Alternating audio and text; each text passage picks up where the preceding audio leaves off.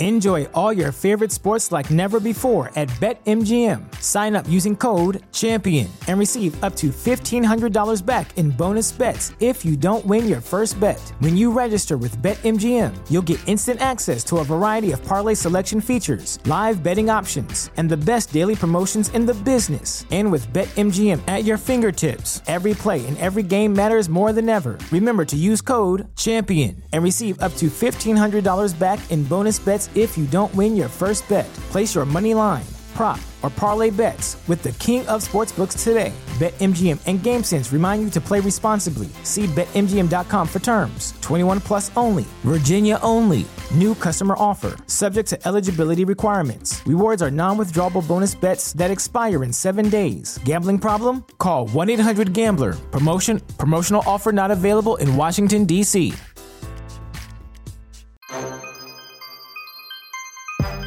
Hello, and welcome to another edition of the Niner Noise Podcast, part of the Fansided Podcast Network. My name is Robert Morrison, a contributor at NinerNoise.com, and back with me, the one, the only, Mr. Agshaz Devadula. Agshaz, man, how's it going? How are you feeling? I'm feeling great, actually. My voice is a little hoarse because I was at the game yesterday, and oh yeah, it was one of those. It was one of those electric environments, you know, with Brock and Tom Brady. The stadium was really into it. It was a lot of fun. So awesome. I'm excited. I'm a little confused, but I think that's been a common trend on this podcast now. Yeah. Don't really know what's going on. We just go with the flow. I think that's the absolute correct way to handle it, right? Well, that's cool. I'm glad you got to go to the game and experience that fun and exciting atmosphere. I think my favorite. It's funny that you say that because it reminds me they were talking about how Brock Purdy's family was there. Leading up to the game, the conversation was that he was there, but apparently they had already planned on being there for that game because it was like, Brady, and they're checking through like all the games on the schedule, like, oh, that'd be a cool game to go to. And then it turns out that they were also there for Brock's NFL debut start. So I thought that was pretty cool. That they didn't have to make a special trip. It's just like, oh, okay, well now he's playing in the game. So extra cool thing. I hope they worked out like some better seats for them once they found out he was playing. I'd like to think that they were not planning on putting Brock Purdy's family in the, basically the front row right there previous to that, but maybe they work something out to kind of get them a better seating situation as the starting quarterback. I have no idea. No, I mean, that's incredible luck for them that it all kind of worked out. And when Brock threw, I think, that touchdown to McCaffrey, and the stadium started chanting Purdy, Purdy. And I saw a video afterwards of Brock's dad, tearing up, hearing everyone just cheer for his son. I think I saw this on Twitter. I can't remember who said, I think it was Al Sacco. He might have mentioned that there's this weird, like, absurdity to just Brock Purdy playing so well. And for, like, a fan base and a team that's had constant quarterback questions since like last year ended over who's going to start. Is it going to be Lance or Garoppolo? Like, what's going on? To get now, just Brock Purdy. Yeah, it's like some people. We're all good with Brock Purdy. Yeah, everybody. I mean, some people obviously are trying to make it a comparison, but really, it's like he's Mr. Irrelevant. Speaking of which, I want to do this plug because I can. I wrote an article way back in the draft about how Brock Purdy was in fact going to be very relevant to the 49ers. Did I predict he would throw for 2 touchdowns and rush for another against Tom Brady? No. But what did I say? Who knows? You just got to find out if you go to Niner Noise and take a read. Well done. That was good. Real good work there. Yeah. I mean, who would have thought?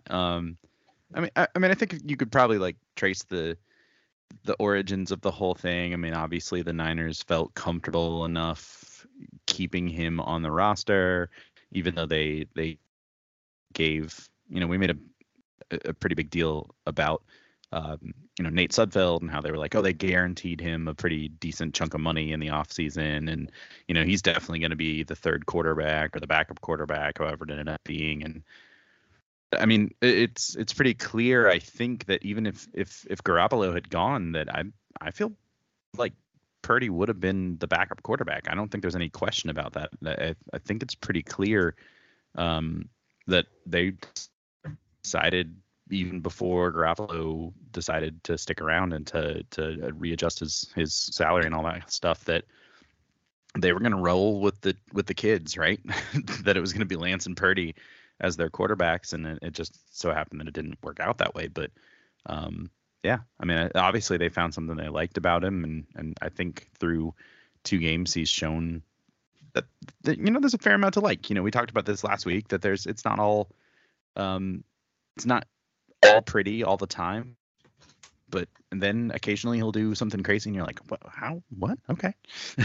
And so it's exciting. It's fun to watch and fun to experience what may be. We don't want to get crazy with this and get the overreactions. All these people who are like, oh, let's just trade Lance and roll with Purdy. I'm like, really? Like, come on now. First of all, slow down. It's been 2 games. We've been down this road before with other players of his caliber and his situation, and it didn't work out. So let's just pause. They'd spent too much draft capital and investing in Trey Lance. He's going to get every chance that he can to be the quarterback for this team. But it is good to know, especially with this organization of late, that you got a capable guy back there, right? That you feel pretty confident that the player who is your number 2 can keep the train rolling, so to speak, once he comes out. Now, it will be very interesting to see if it is, in fact, Lance and Purdy next year as a 1-2. Because one thing that we noted with the move from Garoppolo to Purdy is that the way that they were situating the playbook with Garoppolo, the move to Purdy was not a massive difference. I don't think that's necessarily going to be the case with the move from Lance to Purdy. So I think there will be some adjustment there to be made if there is a situation where they ever have to make that move. But obviously you're hoping that it's Lance is the guy. And frankly, if that's the case, and I mean, no disrespect to Brock Purdy when I say that I think most of the rational fan base is hoping that after this year, we don't ever see him play any meaningful football ever again for the team. And that, again, I don't mean that in a cruel way. It's just that's how that works. I've been thinking about this a little bit, just because there were some throws against Tampa Bay, and this helps us kind of, I guess, segue into talking about the game itself, that Purdy made, that I don't think I've seen a 49ers quarterback make, and this may sound like an exaggeration, but I honestly don't think it is, since Colin Kaepernick. Mm-hmm. Like, that his touchdown pass to McCaffrey might be the best throw a 49ers QB had made in a long while. And I just think there's a fascinating, I think out of all the teams in the league, the 49ers are the most willing to just cut bait with high-value players, like players who've been drafted highly. I mean, with Solomon Thomas, by the time 2019 came around, they intentionally just didn't play him in his correct position anymore, because they were like, we have Buckner and Armstead. It's like, we're not going to just give you this role anymore. You had to have earned it. And I think it's insane to think about, and it's not really worth discussing, just because there's no clue. Is this Brock Purdy? Is this just the Nick Mullins flash? Is there something really there? Is there something in between? Who knows?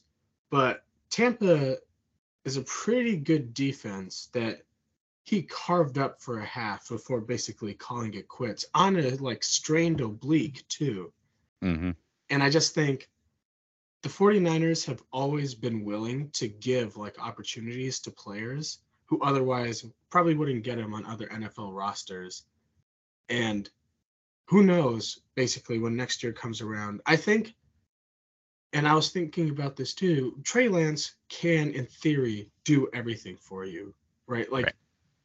the difference between, and this is like super outlandish, wild comparisons. I'm not saying either quarterback is going to be like either of these guys, but the difference between a Patrick Mahomes and like a Joe Burrow, for example, to me, is that in theory, if Patrick Mahomes wanted to, he could like learn the game to the extent Joe Burrow did. Maybe like some part of like processing is innate, but he could be like as accurate and decisive as Burrow is in the pocket. Not saying that he isn't already. So he could be what Joe Burrow is, but Joe Burrow will never like be able to do some of the stuff Patrick Mahomes does. That's just Sure. like Yeah. and it's a similar kind of situation with Lance and Purdy, I think, where in theory, if Lance develops the way the 49ers obviously hoped he would, and may still hope he does, he could in theory be able to do what it is that Purdy does, while still being able to do things Purdy wouldn't be able to do. But who knows if that'll ever happen? And in the meantime, I mean, Purdy, Jesus, so some of those throws, some of the plays he was making where he just knows where the football should go, and he knows it in a way that, and this is, I'm rambling a little bit, I think, on this quarterback comparison, because we saw Jimmy Garoppolo play arguably the best football he's ever played, like in his career up until his injury. And it was really quite good. There were a couple like issues, but he was efficient and clean. And Brock Purdy, in the like basically 2 games he's played since taking over for Garoppolo, has already, to me, in just these 2 games at least, looked better than Garoppolo ever has as a 49er. In terms of what he can do and what he does do and what he can do, I think he's already past Garoppolo's ability in that regard, which is an insane thing to say and might be a little in the moment. But if your like rookie third string quarterback is doing that, playing only like 2 games, has barely like seen, NFL snaps, hasn't had a chance to like really get into the rhythm of it all that just comes with like reps at the highest level. That's a crazy proposition. So I don't know. I think there's a lot of questions that they'll have, and we'll talk about them, of course, as the offseason goes on. And who knows? Most likely it'll be a happy decision to make whether or not Brock Purdy or Trey Lance should lead your team, because if that's the question you're asking, it means both of them are capable of doing it. But what this really shows to me is that you should always draft a quarterback every year, because you never know when you're going to hit. So just spend a 7th round pick on a quarterback. Worst case, you cut the guy. That's what happens with 7th round picks. Best case, you get Brock Purdy. Yeah. I mean, I think we're definitely going to find out a lot more about what this kid is made of over the next couple of weeks when the pressure really gets ratcheted up, right? The Niners have a chance to clinch the division on Thursday night against the Seahawks in a place that they have, generally speaking, struggled to play, right? It's only in the last couple of years that they've been able to sort of exercise those demons a little bit. And then the last 3 games of the year will be all about figuring out where they can get, what heights they can get to in terms of seeding.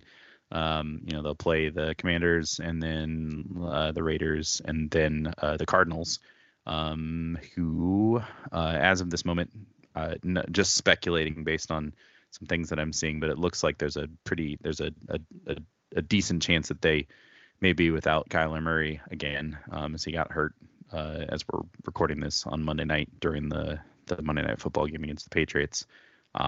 So we'll see how that goes and what that situation will be. So, the pressure will get ramped up, and we'll see whether or not it kind of rolls off his back and whether or not the poise continues to be there, because it's certainly there now. And I think that will have a pretty major impact on how successful he can be.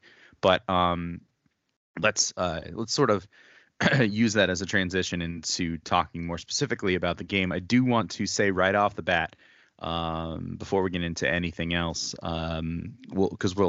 the way we're going to do this is we'll talk a little bit about the game on from Sunday as we usually do.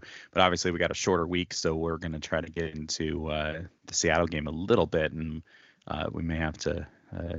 So you may be hearing this at one time or at two different times, depending on how this sort of ends up. But right off the bat, want to just obviously at this point, everyone knows Deebo Samuel seems to be okay, right? So they're saying sprained ankle, sprained MCL, somewhere in a 2 to 4 week range is the things that I've seen in terms of his availability for the rest of the year. I think most people are sort of circling in pencil the Raiders game, which is obviously roughly 3 weeks from now. It's on January 1st, as a game that he could be ready to go to come back. Frankly, when I saw it happen, I didn't get to watch the game live. I was rewatching it this afternoon, and I was like, oh, that just looks ugly. Like, I don't know how he didn't break every bone and every ligament in his leg. Like, that looked real bad. And so good news that he will be not. It's, obviously they'll miss him on Thursday night and miss him more than likely against the Commanders in their tough defense. But to have him back for the stretch run and get him into the playoffs would be fantastic, especially when I know probably everybody in that building and every 49er fan everywhere was like, oh, great, he's done. Like, he's done for the year, which means at this juncture, you start thinking about, at this point in the year, you start thinking, okay, well, he's done for the rest of this year, but he's also maybe going to miss most of next season because of some long-term injury. So that's super, super good news from a 49er standpoint for sure. Yeah, I mean, when we were in the stadium and we saw him get rolled up, the entire energy was taken out, and you couldn't help but like think the worst. Whenever someone's like leg gets folded like that, immediately, I think everyone's mind goes to the worst case scenario. It's almost a miracle that he has basically avoided any major injuries, and it's a fascinating situation for the 49ers because Deebo Samuel, if they go on this Cinderella run this year, Deebo Samuel will be a huge reason why. But let's say hypothetically they beat Seattle this week and have clinched the division. You have to really balance. When do you give him like time to really recover, come back 100%? Mm-hmm. How do we try to like play these games to secure the 2 seed, perhaps get as close to home field advantage as we can? It's a lot of questions that like arise, but the biggest thing is that Deebo is healthy, and that means that the 49ers season continues to survive despite all the injuries, all the setbacks. Somehow they can still chug along. It's pretty incredible for sure. But we'll talk more about some other injuries when we get into the Seattle game a little bit. Yeah, I think I'm right there with you in terms of like, it's a weird place to be, especially with the amount of games that they have left in the year. So much depends on what happens on Thursday night. If they win that game, they win the division, they clinch the division. And then you really probably have to start thinking, okay, what's the prognosis really? How long is he actually does he actually need to get like fully back up to health? And then certainly whatever happens to the Vikings on Saturday, because the Niners play on Thursday, the Vikings play the Colts on Saturday afternoon, I think, maybe Saturday evening.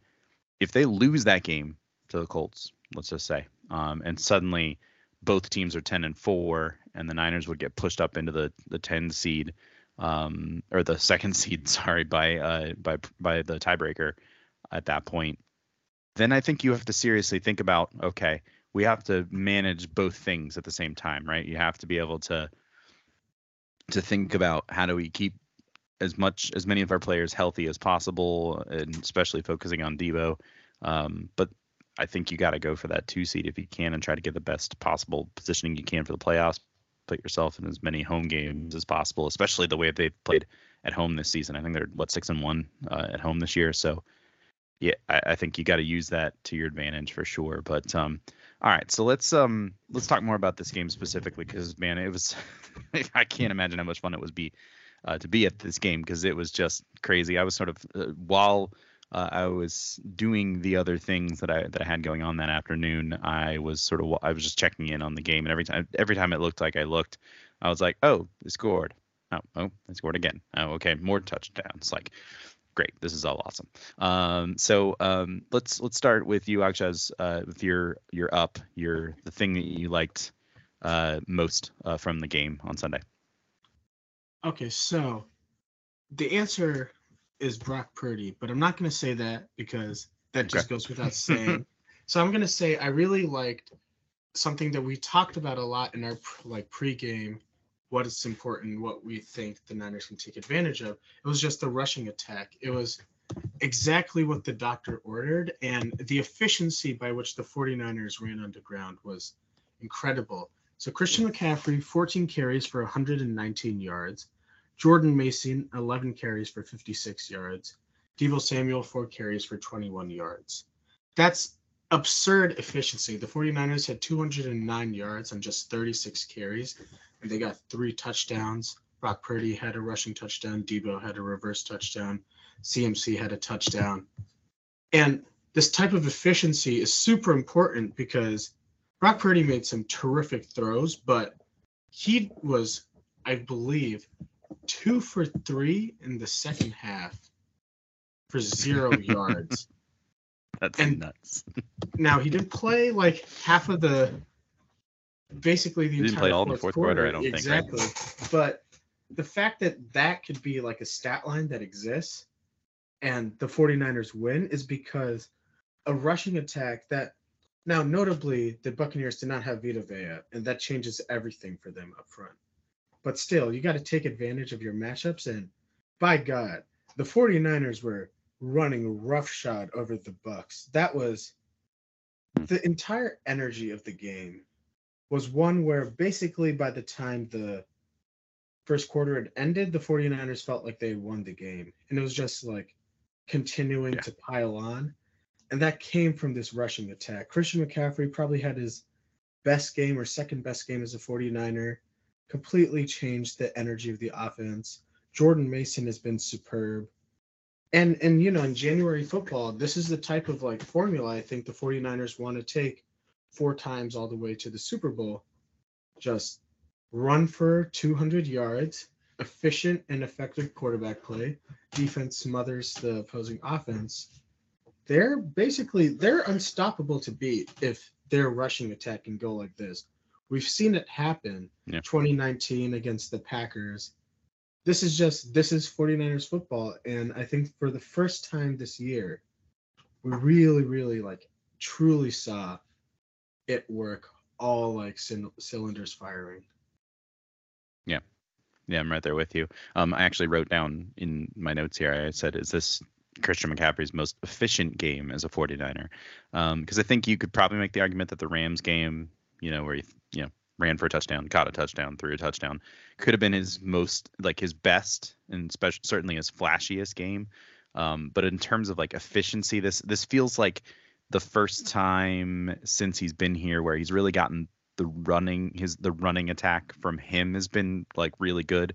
Because a lot of his numbers so far have been, it's been decent, right? As a running back.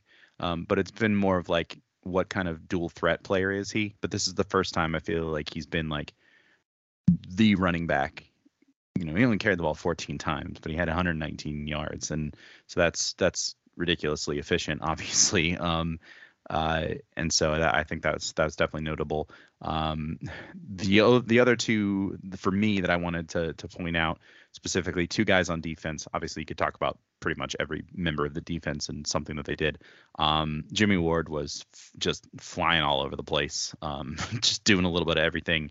He had 10 tackles. He had a quarterback hit, which I think that Tom Brady owes Leonard Fournette something, many steak dinners, because Jimmy Ward was going to lay him flat on the ground without any question. Forced the fumble, obviously, late in the game. had a pass defense. He was flying around all over the place.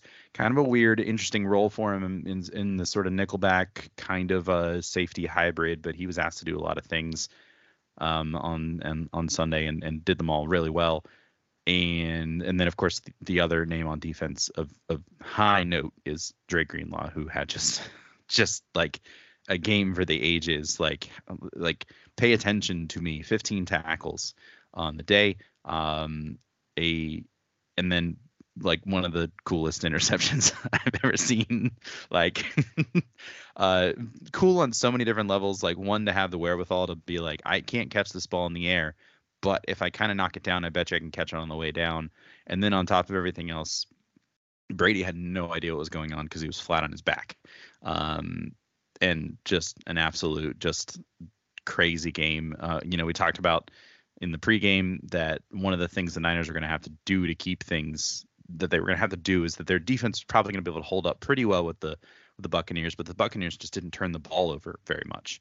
They had 3 turnovers on Sunday, and that was a pretty major difference in the game. I think it's fair to say, because in both of those moments, it kind of looked like the Buccaneers were getting maybe a foothold, like maybe they were starting to make something happen. The first one, was that the Deshaun Gibson one, I think,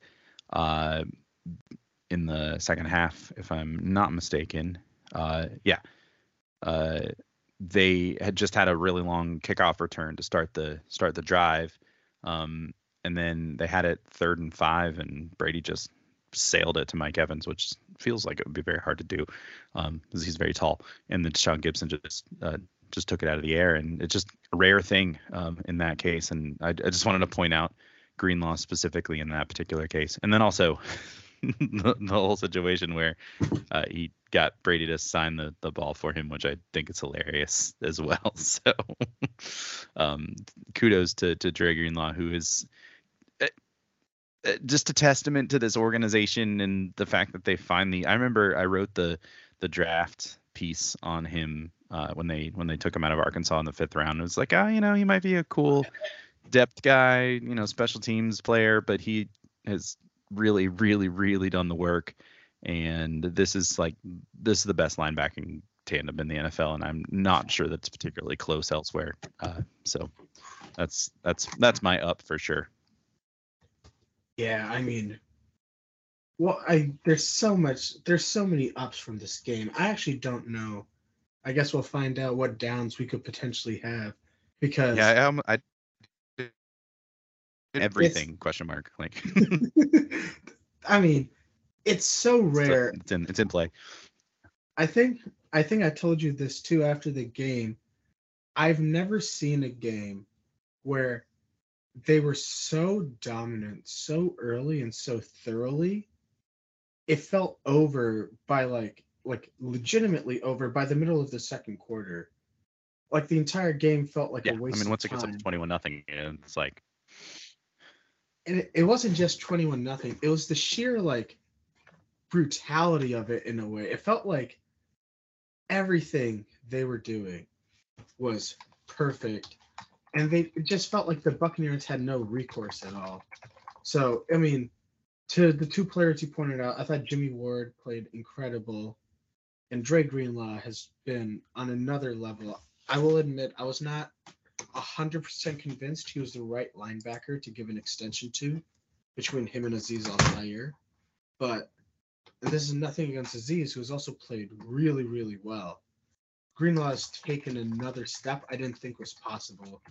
And even though I think, without question, Fred Warner is probably the better of the 2, and I don't think anyone would disagree with that, his play is directly leading to wins for the 49ers. And it's incredible how they've just slowly and surely built up some of the best units the NFL has.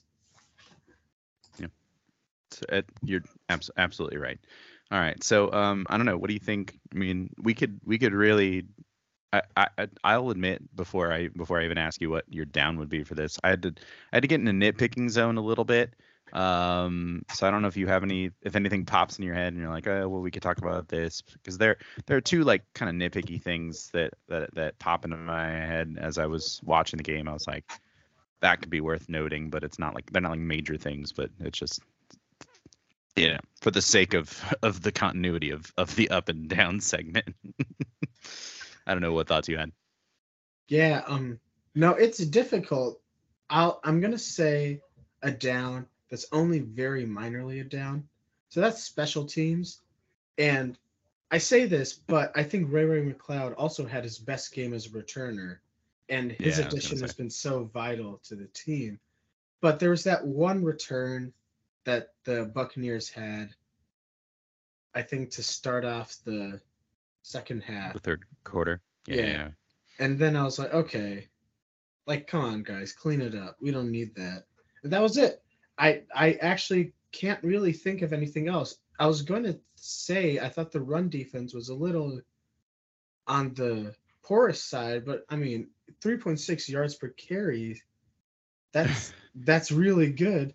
The pass coverage. Their team. No, go ahead. Sorry. No, I was going to say their season total went up to 3.4 yards per carry allowed, which is just horrible. It went up a whole tenth of a yard. So really, I have nothing. There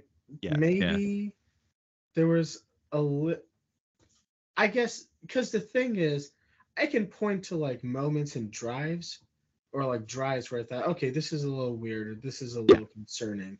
But every other drive, they figured it out. There was nothing that was like a common thread to me where I could say, all right, we're having like a problem with, stopping the run. You could have a drive where they weren't great against the run, but then they'd clear it up, and then the next drive, Fournette gets no yards. So, I don't know. Special teams, I guess, maybe. Yeah.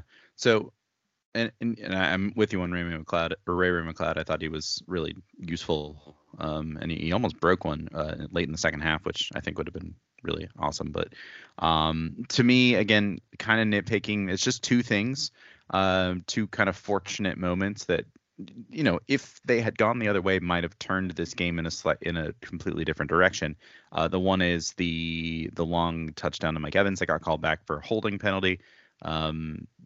It didn't look particularly good to me, the way that came to be. Obviously, he was standing there wide open, so there was clearly a coverage bust, and you don't want to put yourself in that situation, because at that point it would have been 7-7, and then the whole game is completely changed, I think, from that point on. So that was fortunate, and something you're like, okay, well, let's not do that again.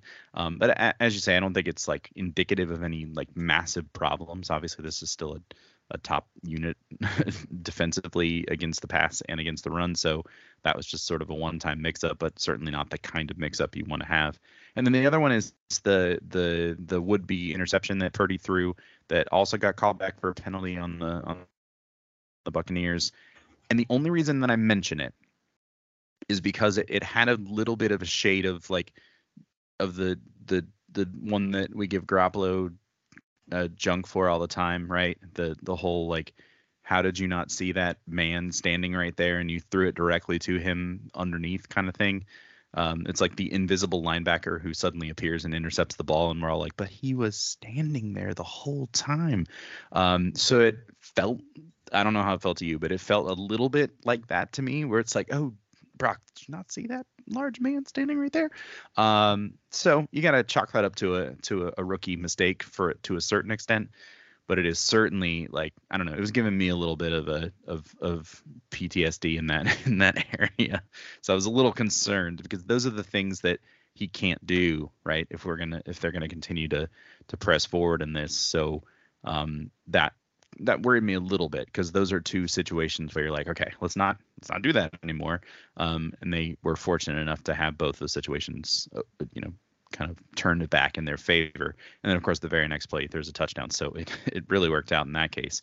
But something to sort of watch out for, like, is he going to process that and go, okay, that's the thing if I see that again, I'm going to do it differently next time. So that would be my only thing. Those are both perfect. I think those were the two like worst plays of the game. And the fact that they were called back is why the 49ers won 35-7.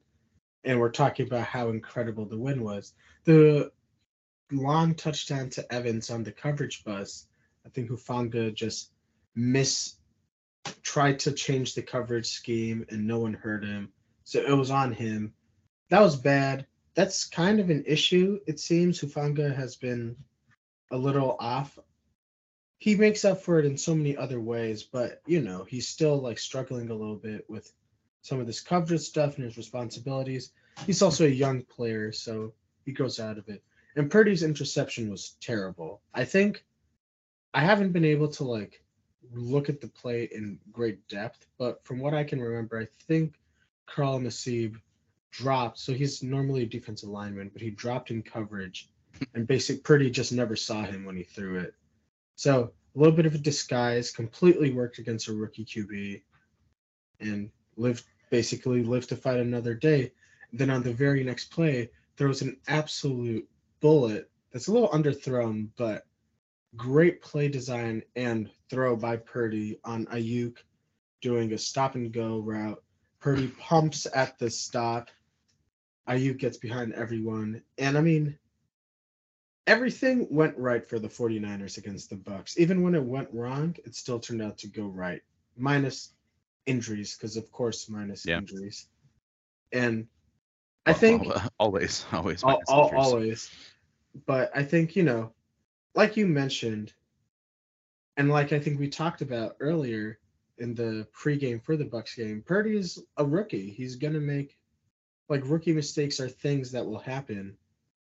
And luckily, the fact that it didn't hurt the Niners is a really big deal. And you just have to live with it sometimes. Sometimes that's gonna be what goes on. So I think the fact that we have to explicitly say, oh, that one return back that went up to the 50, or that one coverage bust that got called back, or that one interception that got called back. That's just a testament to how well the 49ers played. Yeah. I mean, for sure. I think that's definitely worth noting. And I think the interception would have been less painful than if that had stayed than the touchdown would have, because the touchdown was so early in the game that it would have definitely changed the face of the whole thing. The interception came late enough that who knows if the Bucs are able to do anything with that, and you're still feeling pretty good because it's still 21-0 heading into halftime more than likely. Maybe it's 21-3, maybe they get a touchdown, I don't know, but certainly something for him to be mindful of next time. So Brock, just watch when you're throwing the ball, and we'll be okay. All right. Alex, has any final comments on this Buccaneers game before we transition into the next one? I think it's worth noting that the Buccaneers had Tristan Wirfs out, both their starting safeties out, Vita Vea out. It was a dominant door-to-door victory for the 49ers, wire to wire. And it's exactly what you wanted them to do. But I don't think this, I don't necessarily think this is the game the people should look at and be like, oh yeah, they're legit. They'll win the Super Bowl off of this. Because in theory, if the 49ers play Tampa in the playoffs, they're not playing this Tampa team. They're going to play a Tampa team that can actually stop pass rushers and actually stop the run sometimes. So just a little, I guess, caution in coronating the 49ers off this win. This was a team that the 49ers should have beaten as well as they did. And they did. And the way they did it, obviously, is something exciting, and we should all be very excited about that. But, whole lot of season left. More importantly, big game on Thursday. And I think just trying to see the progression go and see the team constantly do things the right way, and they're constantly getting better, I feel like that's a way bigger indication than anything. So I don't know if this game tells us anything that we didn't already know beyond the fact that Brock Purdy might be pretty good at football. Yeah, that would be good. Should be good. Well, cool. Well, I think that's a good place to wrap up this conversation on the Buccaneers game. Exciting game, and looking forward to seeing what comes next for the 49ers, which, of course, the most glaring and upfront thing is, of course, a matchup with their old rivals, the Seattle Seahawks, on Thursday night. So we'll be getting into that next time. And so that's where we will take it from here. As we wrap up this episode, as we always, we want to thank you all for listening to this episode of the Niner Noise podcast, part of the Fansided Podcast Network. Please continue to check out NinerNoise.com for all your latest 49ers news and analysis, and be sure to rate and subscribe to the podcast wherever you listen. And, of course, share it with all your fellow 49er fan friends. So until next time, let's sound the horn, 49ers.